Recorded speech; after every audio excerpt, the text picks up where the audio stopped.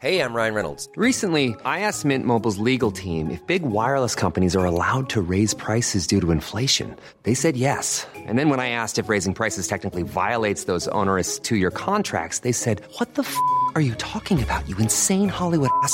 So to recap, we're cutting the price of Mint Unlimited from $30 a month to just $15 a month. Give it a try at mintmobile.com/switch. $45 up front for 3 months plus taxes and fees. Promo rate for new customers for limited time. Unlimited more than 40 gigabytes per month. Slows full terms at mintmobile.com.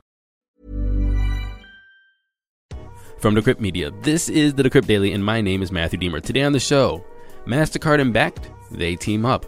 Superrare, a platform we don't talk enough about, has its best month ever, and the Treasury to give the SEC authority over stablecoins. That's today on the Decrypt Daily.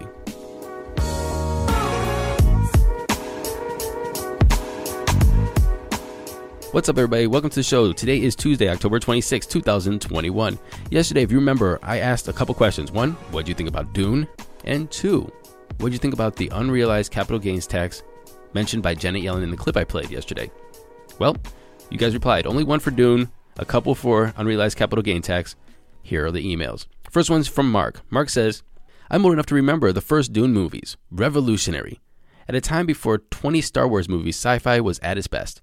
Quote, fear is the mind killer. This version was true to the original book and movie. Amazing effects, good acting. It was so good I was disappointed that I couldn't see the rest. Just found out they have not greenlit more Dune movies. Might watch the old movies to see it through. Thanks, Mark. I appreciate that. I loved the Dune movie, and it was just great. Full stop. But at the end, you know there's going to be more. Actually, you know there's more.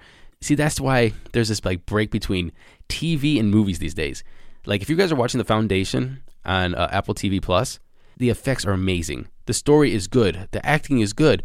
And it's like you have this big budget, great special effects TV series that comes out every week, and you're going to get the full story within a couple weeks or a couple months. And now for a Dune movie, it's pretty much the same effects, maybe a little bit better, but now I have to wait. It's frustrating. Anyway, now to capital gains. Jason said, I am absolutely fine in paying capital gains to the country I live in and protects my family and myself. The people who do not care are the ones that are buying nesting doll yachts. There is a complete hoarding of wealth in this country, and it needs to be fixed. We've known this for decades and gave corporations more than enough time to rectify the problems themselves. They failed to do so, and now I'm all in for closing tax loopholes and implementing a wealth tax. Greed in this country is crazy, and anyone thinking our crony capitalism is how it should be is completely nuts. That's my take. Jason, thank you for the email. I appreciate it. However, you're talking about capital gains, and I'm talking about unrealized capital gains. And unrealized capital gains is when you are, for example, you buy a Bitcoin for $50,000. That Bitcoin goes up to $100,000. You don't sell it, you're hodling. And that means you have $50,000 of unrealized capital gains. Well, the IRS knows about it, and they come say, hey, we're going to tax you 20% on that $50,000 you have sitting hodling Bitcoin. And so you have to come up with 10 grand. Look, I don't have 10 grand just hanging out, so I'm going to have to sell that Bitcoin, or at least $10,000 worth of that Bitcoin, so I could pay the taxes. That doesn't seem right to me. Maybe you feel that is right, Jason. So please let me know in detail. That's what you're talking about, unrealized capital gains, not capital gains tax. And if you are talking about unrealized capital gains tax, and that's how it should work, let me know a little more in details. Should there be a limit of how much you're hodling when it comes to stocks and bonds and real estate or Bitcoin or crypto that should move you into being taxed on unrealized capital gains? And where should that limit be or threshold be? Or should it be just everybody? Anyway, I'm looking forward to more emails from you, Jason. Thank you very much. Moving on, Malcolm says, hey, Matt, enjoy your show. Keep it going. Yellen's idea to tax unrealized capital gains only for billionaires is just a shuffle from the failure to eliminate the step up in basis under the inheritance tax. Not to mention that it's just mathematically unworkable. Are they going to refund tax when the stock market plummets? Why would the U.S. tax unrealized gains in liquid assets and not illiquid assets? Won't this incentivize people to increase their allocation to non-productive stores of wealth like art and mega mansions? Also, won't this incentivize people to take their companies private to avoid tax? This will result in more leverage in the system and deprive regular investors of the opportunity to participate in the creation of wealth in this country. This idea is D-U-M, dumb. Hopefully, D-O-A. Thanks, Malcolm. Thanks, Malcolm. Appreciate that email. Moving on to Luke. Luke says, hey, Matt, love the show. The clip you played of Janet Yellen is concerning, and this comes from a non-American. This, to me, is just a roundabout way of creating a wealth tax. Tax cheats ultimately find a way to keep their investments off the books anyways. Underreport offshore investments still won't be taxed, with gains realized or unrealized. But there are also serious concerns for financial market stability. Orderly markets are essential, and people being forced to sell assets at tax day to cover unrealized gain taxes is not the way. 2 thumbs down to this idea. Back to the drawing board, Yellen. Cheers from Canada, Matt. Keep up the great work on the show. Thanks, Luke. Anyway, please, if you have more to say about this, please email me, MatthewAaron@decrypt.co. I want your opinions on Janet Yellen's or the Biden administration's unrealized capital gain proposal. MatthewAaron@decrypt.co. Now, those crypto prices. Here comes the money. Here we go. Money talk. And I'm recording this at 11:04 Eastern Standard Time. Bitcoin is sitting at $62,029, down 2.2% in 24. Ethereum's $4,154, pretty much even from yesterday. Binance Coin, $481, down 1.1%. Cardano, $2.15, pretty much even. And Tether's in the number 5 spot. Running off the top 10, we have Solana at 204, XRP, Polkadot, Dogecoin, and USDC. Total market cap, 2.6 trillion exactly. BTC dominance, 45.0%, and an ETH dominance of 18.9.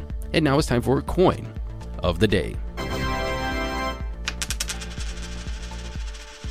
Our Coin of the Day today is number 4. This is our first top 10 coin. Actually, I think it might be our first top 50, and that would be Cardano. The ticker, ADA, ADA. It is trading at $2.16, like we just said, pretty much even from yesterday. Total market cap is at $71.5 billion. Fully diluted market cap, $96.8 billion, which means 74% of ADA is in circulation. ADA's all-time high is $3.10. It's down 30% from that all-time high, which was on September 2nd, a couple months ago. And its all-time low was 1.7 cents, which was set 4 years ago, October 1st, 2017, and it's up 12,000% since then. If we could have only bought then, right? So where can you buy ADA? Well, you can buy it everywhere. Don't worry about it. You'll be able to pick it up on just about any exchange. And you have plenty of liquidity. You have plenty of volume. Unless you're buying like hundreds of millions of dollars worth, you shouldn't be concerned. And then you wouldn't be even buying on an exchange. You'll be going OTC. So you're fine. So what does ADA do? Remember, Charles Hoskinson was on the show, so please search in our history to find that show with Charles Hoskinson, who is the founder of Cardano.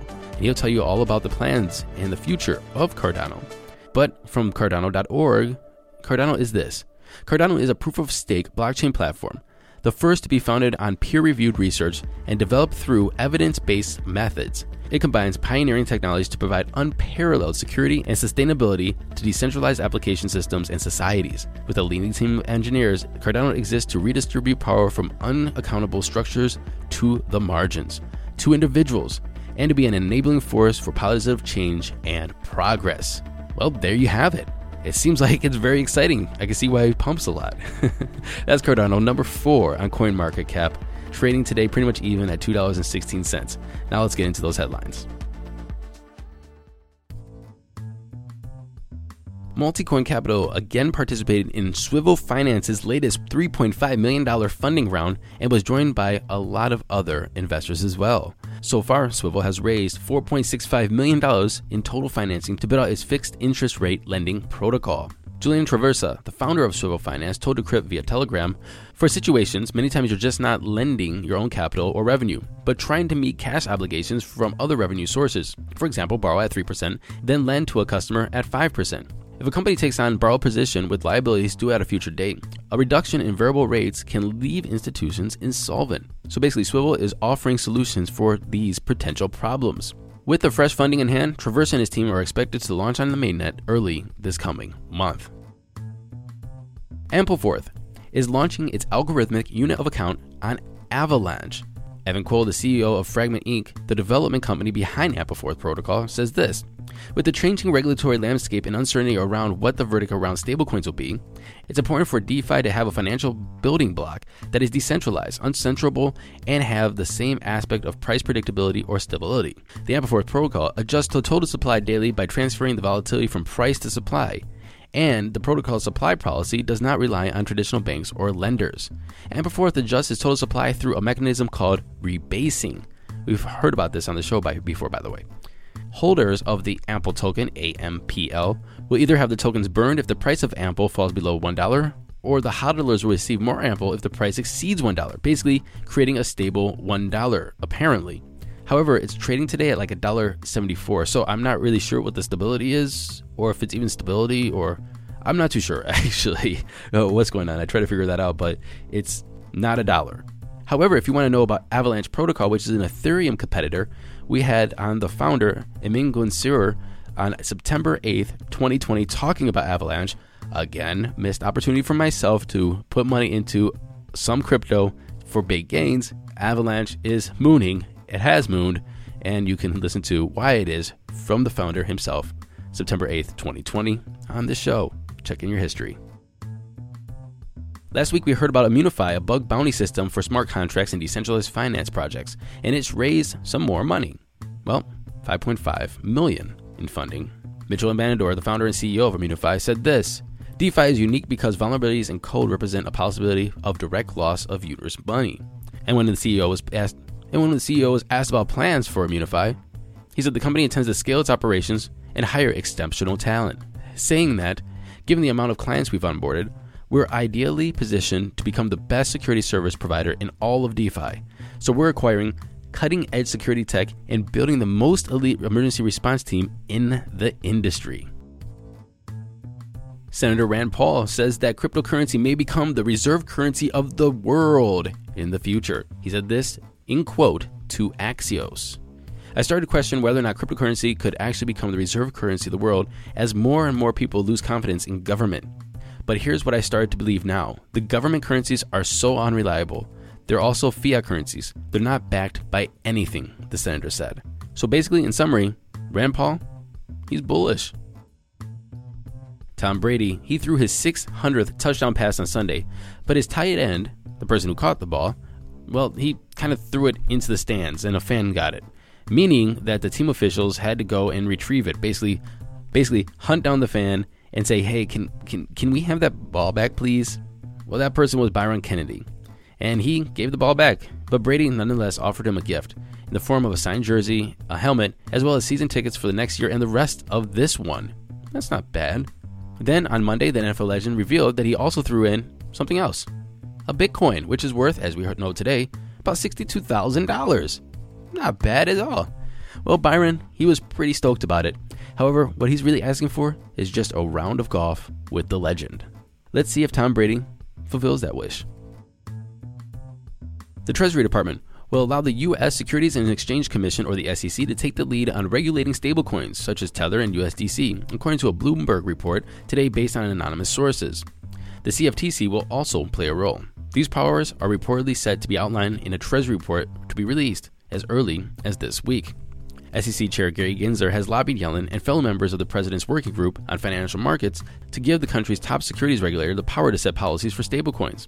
Gensler and the Federal Reserve Chair Jerome Powell have both publicly stated that centralized stablecoins are similar to money markets and should be regulated as such, thus putting that power under the SEC's purview. What would these regulations look like? Don't know, but Gensler has said this.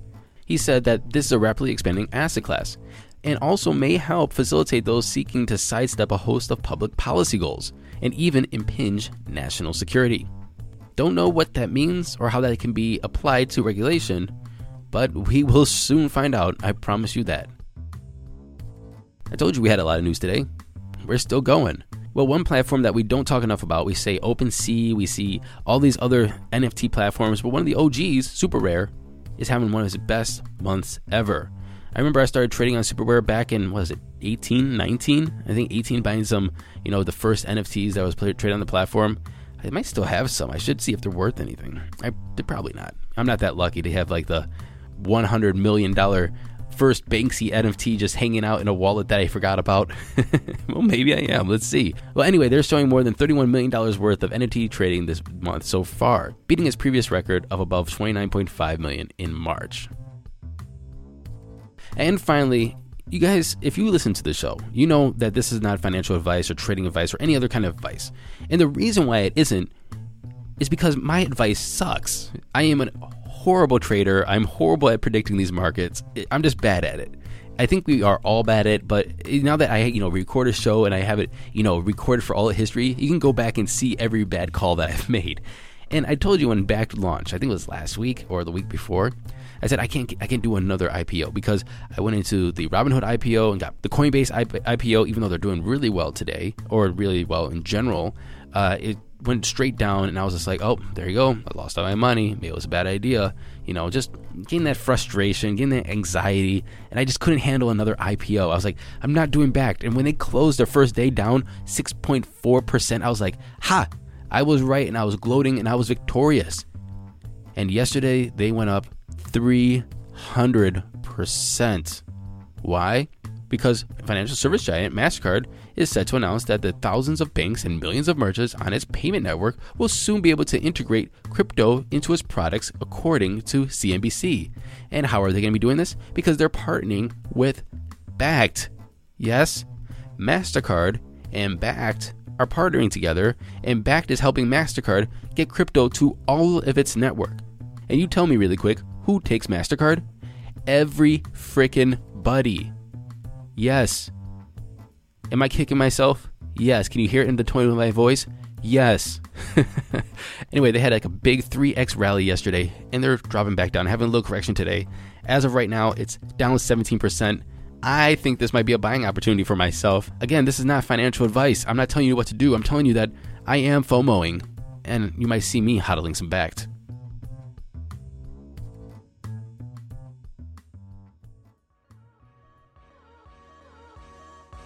Thank you for listening to this episode of the Decrypt Daily. My name is Matthew Deemer. Don't forget to go to Apple Podcasts, like, subscribe, share, and leave us a comment. It helps us stay visible, it helps people find the show, and it helps us stay in the rankings so people know that we got it going on. Did I just date myself with that? We got it going on? Anyway, until tomorrow, happy hodling, everyone.